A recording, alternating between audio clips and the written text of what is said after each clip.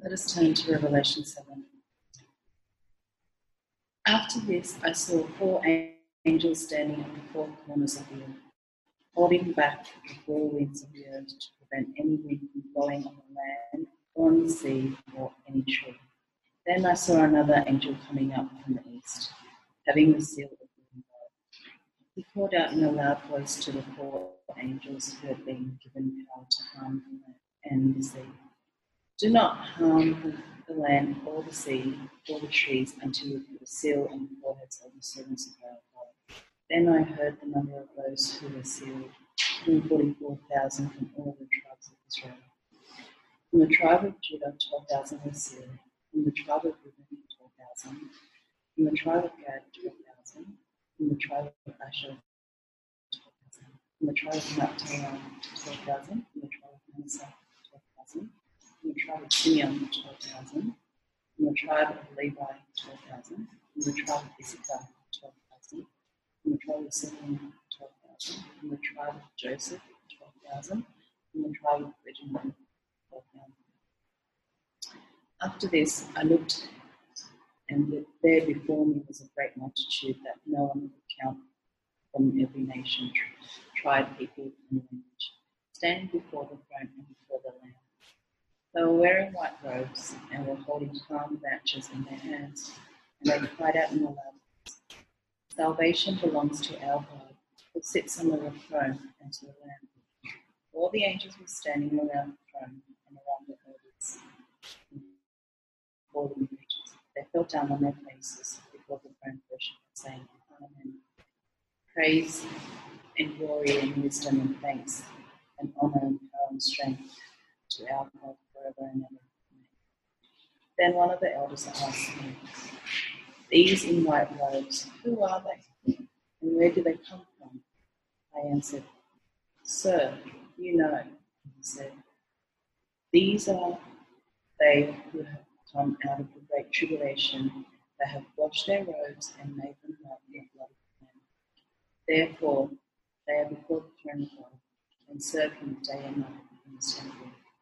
And he who sits on the throne will shelter them with his presence. Never again will they hunger, never again will they thirst. The sun will not beat down on them, nor any scorching heat. For the Lamb at the centre of the throne will be their shepherd. He will lead them to spring of living water, and God will wipe away every tear from their eyes."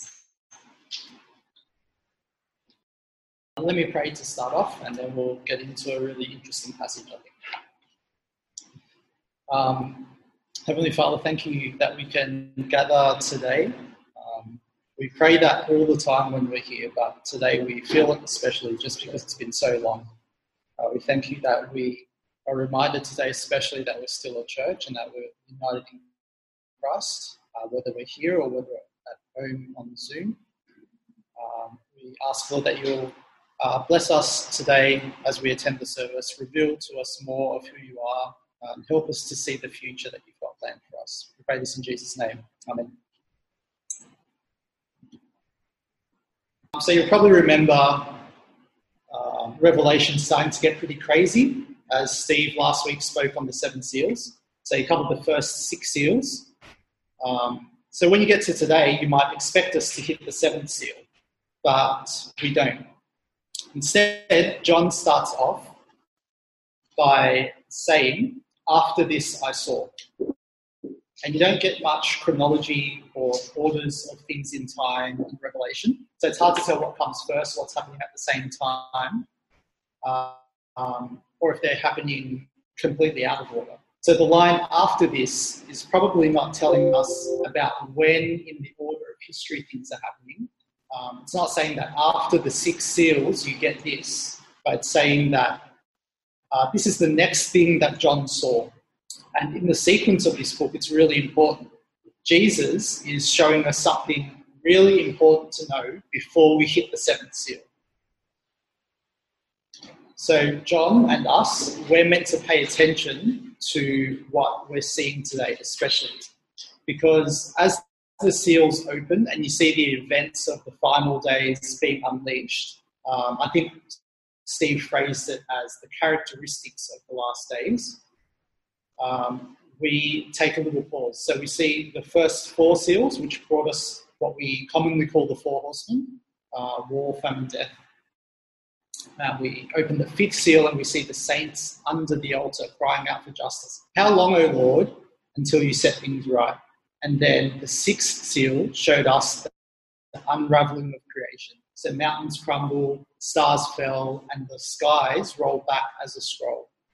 Symbolically, we sit right here experiencing the characteristics of the last days, of the 6 seals, but we're not yet at the end. We're not yet at the 7th seal. So this message is really important to us today because we all live in the last days where the first 6 seals are frightening and the 7th seal is yet to come. And I think that's why Jesus gives us this interlude before the 7th seal. He gives us a bit of a breather and a bit of perspective on what's really happening. So we begin with this foreboding picture. The world is symbolized, I guess, like 4 compass points. So if you stretch it as far north and as far east and south and west as you can imagine, in those 4 corners, you see 4 angels. In my mind, they're like giant angels. The passage doesn't tell us that, but I imagine they're big. And they're standing at the edge of the world, holding back the 4 winds. So it's kind of like Earth is surrounded by these scorching winds and on the edge of engulfing the land and the sea and everything in it, every nook and cranny of the earth. And presumably somewhere in that middle part, you and I are there, waiting for these 4 winds to come. It could be that the 4 winds are the 4 horses that we saw last week. So one thing that Steve didn't mention in the Q&A, but that he remembered afterwards, was that the picture of the 4 horsemen comes from prophecy in Zechariah 6. And in that prophecy, it talks about 4 chariots coming out of heaven, 4 horses, chariots with horses coming out of heaven, red, black, white, and spotted. And in that same prophecy, it describes these chariots as 4 winds from heaven. And I think that's probably the right way to understand the winds here. The winds are the 4 horsemen that we saw in the first 4 seals. And so this takes us back in time, this particular vision that John seen takes us back in time to an unknown time before the seals were opened, before the last days began. So these 4 winds, these 4 horsemen are being held back for now, but they're ready to they're ready to go. But a 5th angel coming up from the east commands them to hold the winds a little while longer until a seal is placed on the forehead of God's servants. You can't possibly read the word seal in this chapter without thinking of the seals in the previous 2 chapters, right? Especially the first time we see the seals in chapter 5, where John weeps because no one is worthy to open the seals that God put on the scroll. No one, that is, until the Lamb that looks like he was slain triumphed over them. There's a number of Bible passages that talk about sealing God's people, but I think the most important thing to see and to realise today is the context of just the previous couple of chapters. No one can unseal what God has sealed, except the Lamb. So if God seals people, his servants, who can take his sealed servants and harm them?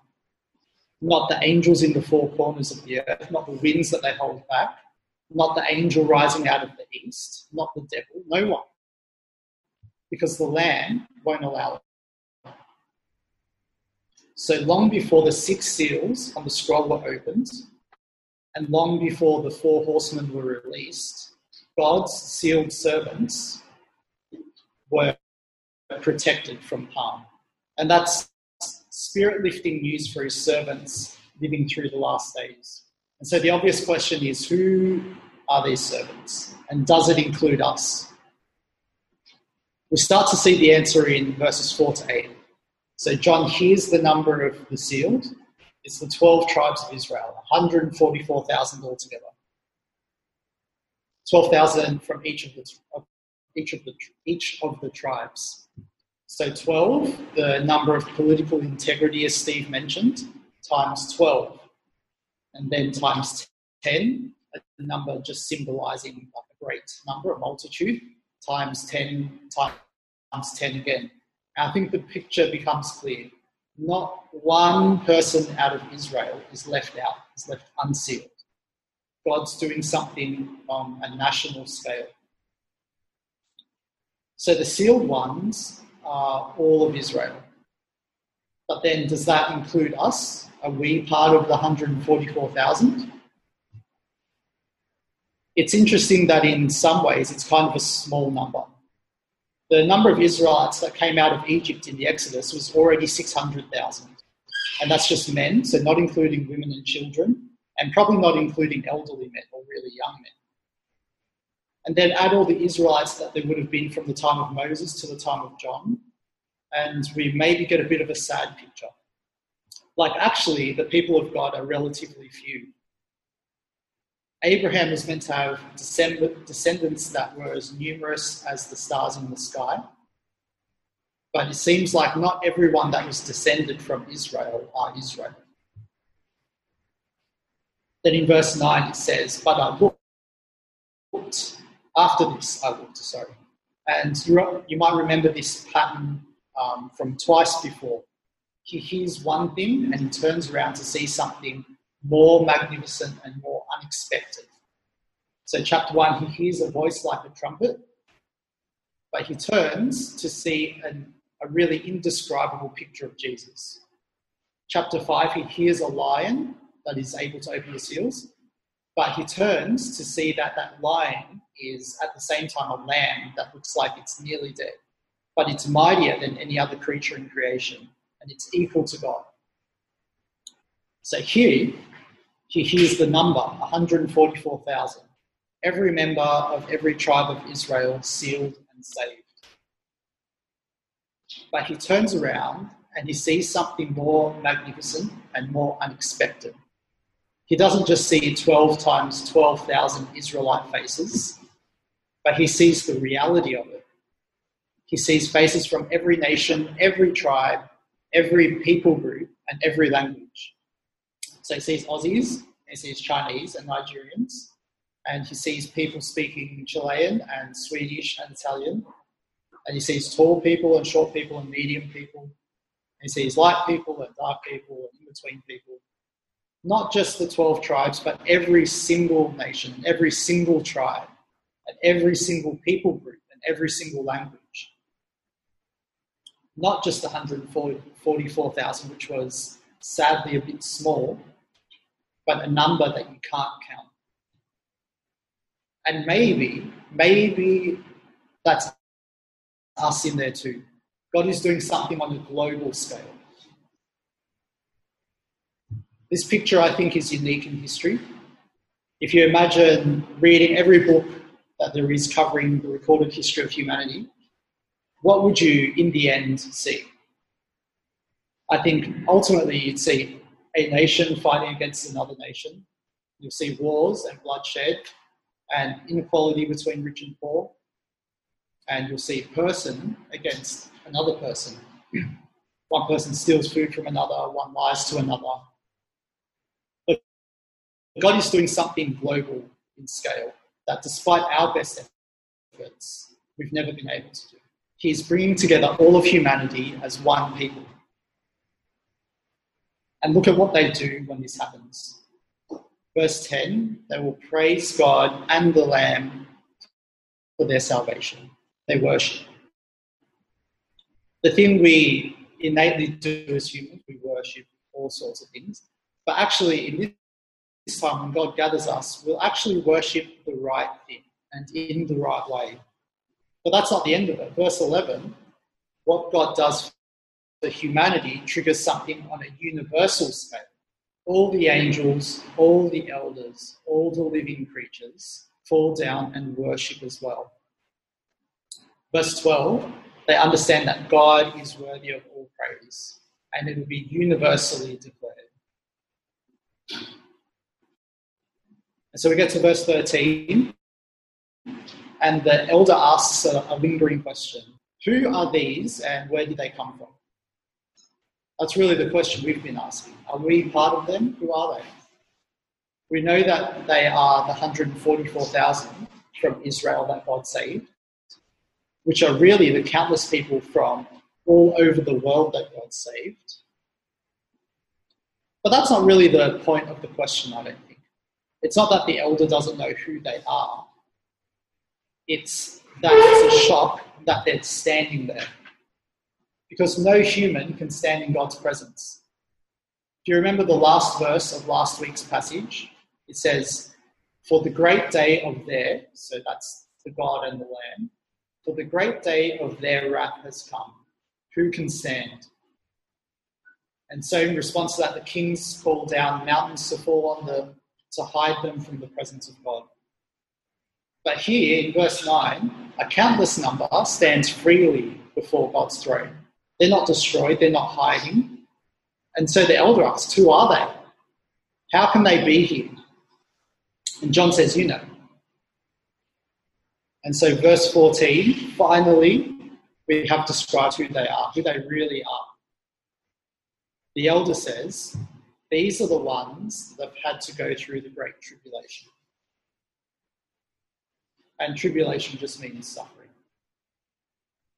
So those four winds, those four horsemen who will scorch the earth, these are the ones that have made it through that without giving up their faith. In John's time, the Great Tribulation probably presented itself like the type of persecution you can't mistake. You'd be jailed, you'd be beaten, you'd be killed. And in parts of the world, like Muslim majority countries today, as well as other places, that still seems to be the type of persecution people face. But in our part of the world, we're starting to get a bit of that suffering, where the public voice of the Christian is not very welcome. But not that much, not yet anyway. The type of tribulation that we get that's right on our doorstep is the type that gives you options in life. The type of suffering that gives you so much decadence that you stop even realizing it's decadence anymore. It's the type that gives you unlimited freedoms. And it's as hard for a Christian to make it through this type of suffering as the other. The lure of making money trips us up as much as the lure of escaping persecution does. In that sense, they're not too different. But the ones that make it through, the ones that have held on to their faith, who continue to follow the Lamb, despite the suffering that the world throws at them, they're the ones who wash their robes in the blood of the Lamb and stand before the throne. This isn't telling you to earn your salvation, like grit it through, earn your salvation. Because it's actually the Lamb's blood that washes you clean. So what it's doing is encouraging you to hold on. Make it through, even if it's by the skin of your teeth. We'll all have different types and amounts of suffering, and I'm sure at times we'll all feel overwhelmed by the suffering. And some of us will probably make it through the suffering better than others. But we won't make it through stainless. None of us. But that's okay. Because it's the blood that makes your robes white. And there's a really nice confusion of images here. If you bathe a white robe in blood, it will definitely not be white afterwards. But the only way to have a white robe in the presence of God is to bathe it in the blood of the Lamb.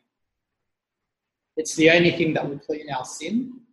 It's the only thing that can clean any sin, no matter how ugly it is. So whatever you're wearing, however much sin you feel you've got on you, you'll become white.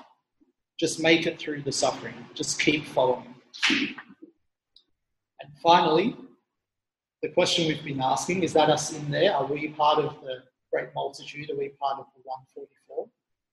Are we one of God's sealed servants? Now we know the answer. It's definitely us. Because we've been washed by the blood of the Lamb. What John sees in this vision is a vision of us, with all our brothers and sisters in Christ, across the world, across all time, there before the throne in white robes, holding palm branches. Church today, especially in COVID times, but even before COVID times, was a kind of weaker image of a picture of that day. Today especially, we're small in number. We're united, but we're physically distanced. We worship, but without speaking. It's not the picture that we get at the end of time, but it's still a really precious picture and a precious practice for us. We gather and we worship now like we will in the future, if we stand through the tribulation of these last days. Your final destination is to be standing before the throne of God, a thing that no human's ever been able to do. And the last few verses tell us what it will be like. We'll go through it quickly. Verse 15, we will serve him and he will shelter us. Verse 16, we will have our needs met and he will protect us. Verse 17, this is all because the Lamb is our shepherd. We won't want for a thing and we'll be cared for. So in the midst of opening the seals, in living in this time of the seals, in the middle of seeing suffering come upon the earth, Jesus gives us a much needed interlude to tell us that we're safe because we're sealed. No one can break that seal. The whole world will face suffering in the last days.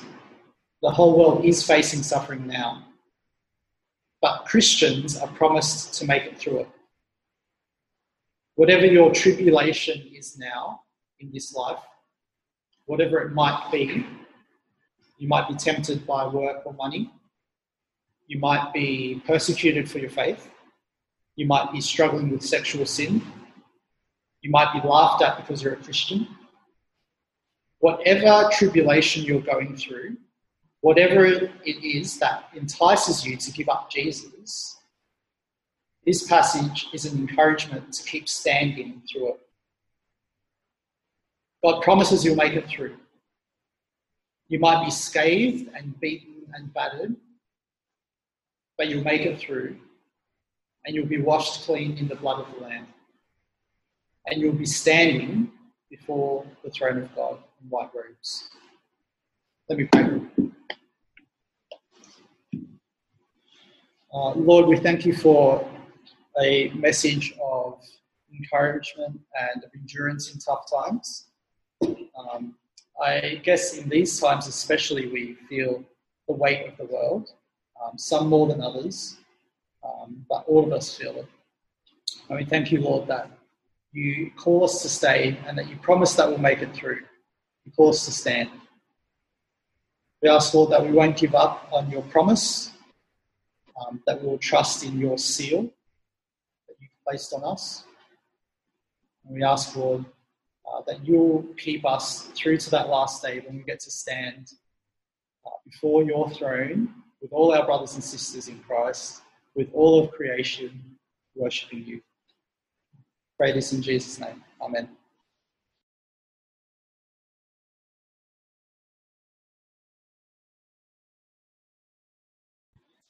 All right, so it's time for some Q&A. I've got John up here with me, so feel free to fire your questions away on Zoom or on Padlet.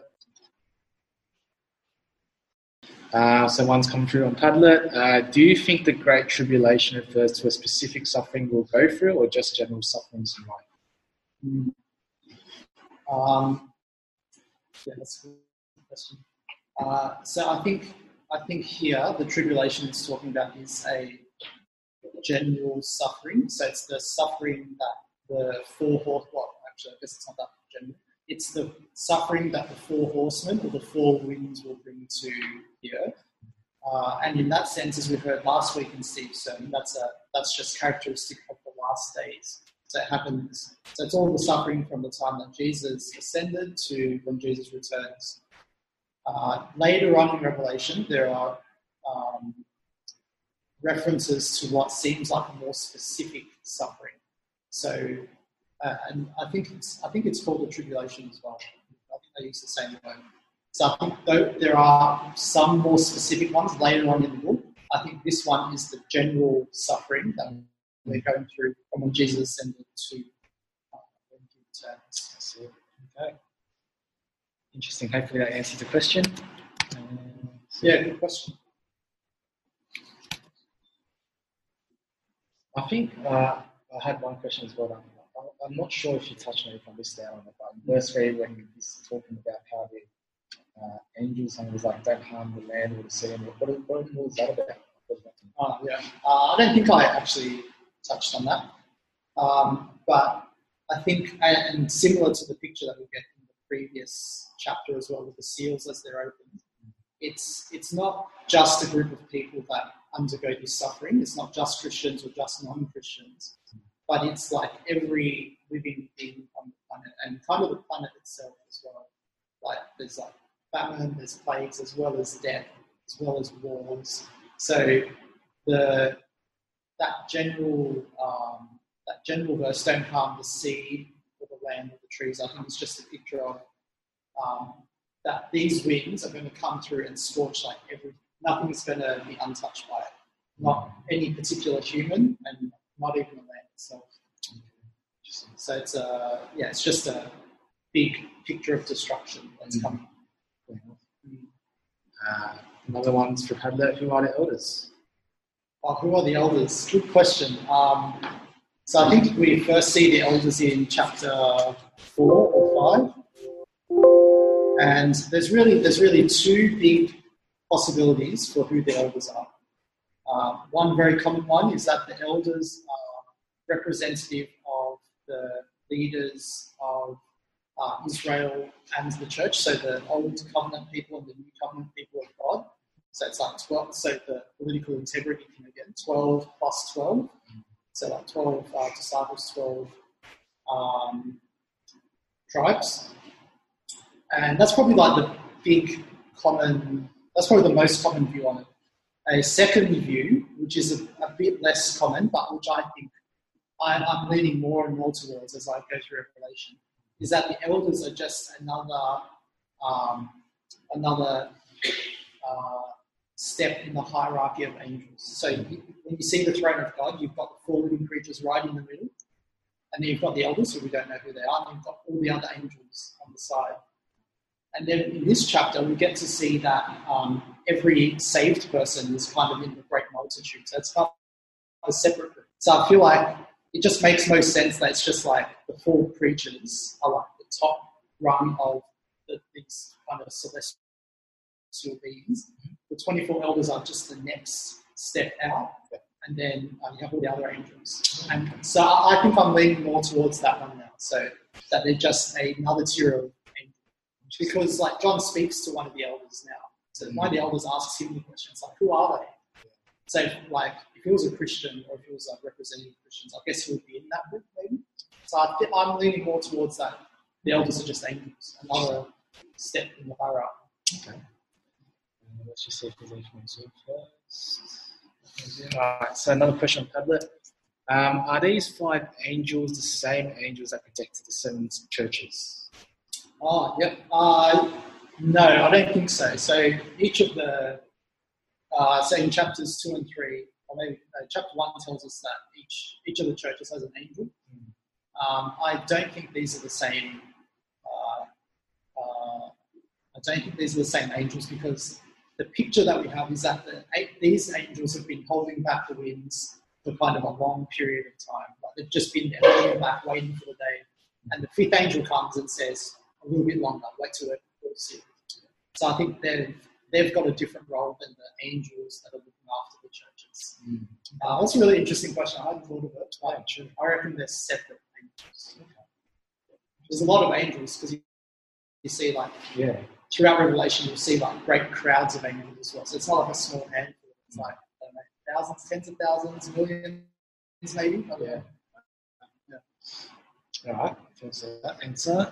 Number 1, so where does God's judgment come into play here? Are the people that come in great multitude from all nations post-judgment or pre-judgment? Can you read that again? So are the people that come in great multitude from all nations in post-judgment or pre-judgment?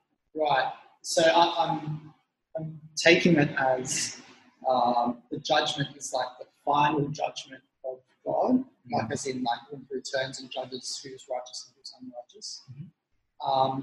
So chronologically, I think Revelation's like giving us one picture of like everything. So it's kind of like we're kind of seeing a lot of things at once.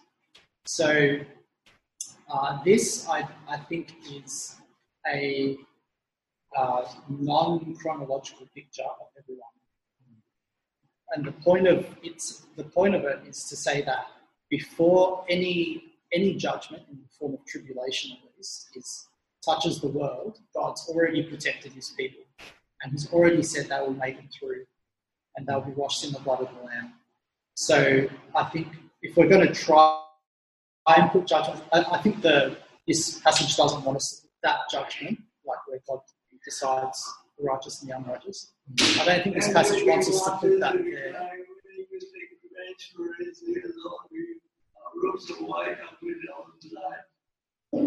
That's what the Revelation do. Yes, so that's the saints under the altars are crying out for the judgment. So I think that's not the. And the voice won't be even do Yeah, until the full number comes. Yeah, so I think that judgment's not in the picture here. So this isn't like before or after. It's kind of just a separate picture. Kind of saying that before that judgment happens, before tribulation comes, before all this, God's already chosen His people. And I guess after judgment, there are no more new Christians. I think it's kind of decided at that point. Yeah. So I guess that might be one marker. Like judgment is definitely after in that sense. Yeah. Okay. Wow, great question. I've never thought of that. Sure. All right. Nothing on Zoom.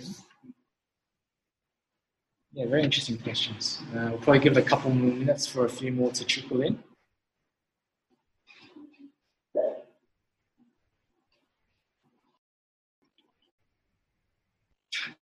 That's it. Mate, I think that's it. Someone's already given us a face, John. All right. Great questions, guys. Jokes. We'll give it one last one. Is there a significance of this happening before opening the seventh seal? Yeah. I think so. So I think the picture that we get in the last chapter is scary, and it's not a thing that you want to go into really. So we're kind of pushed into this picture of the end times that will be hard, there'll be suffering, there'll be worldwide kind of pain. And I think this kind of sitting between the sixth and seventh seal is like a breather for God's people. It's like, oh, by the way, like God, don't worry about this tribulation because God's actually going to protect you through all of this. So I think it's important. I think like last chapter we're meant to feel the fear of it, and then we're meant to be reminded now of the relief that only comes through the blood of the Lamb. So I think the significance is that in the midst of suffering, we're reminded of this. Yeah. So symbolically, we're in the midst of the six seals, and we're reminded of this in this time that we're actually in. You're really on that agents who need to be That's nice. Thank you. All right. Thanks. Great questions, guys.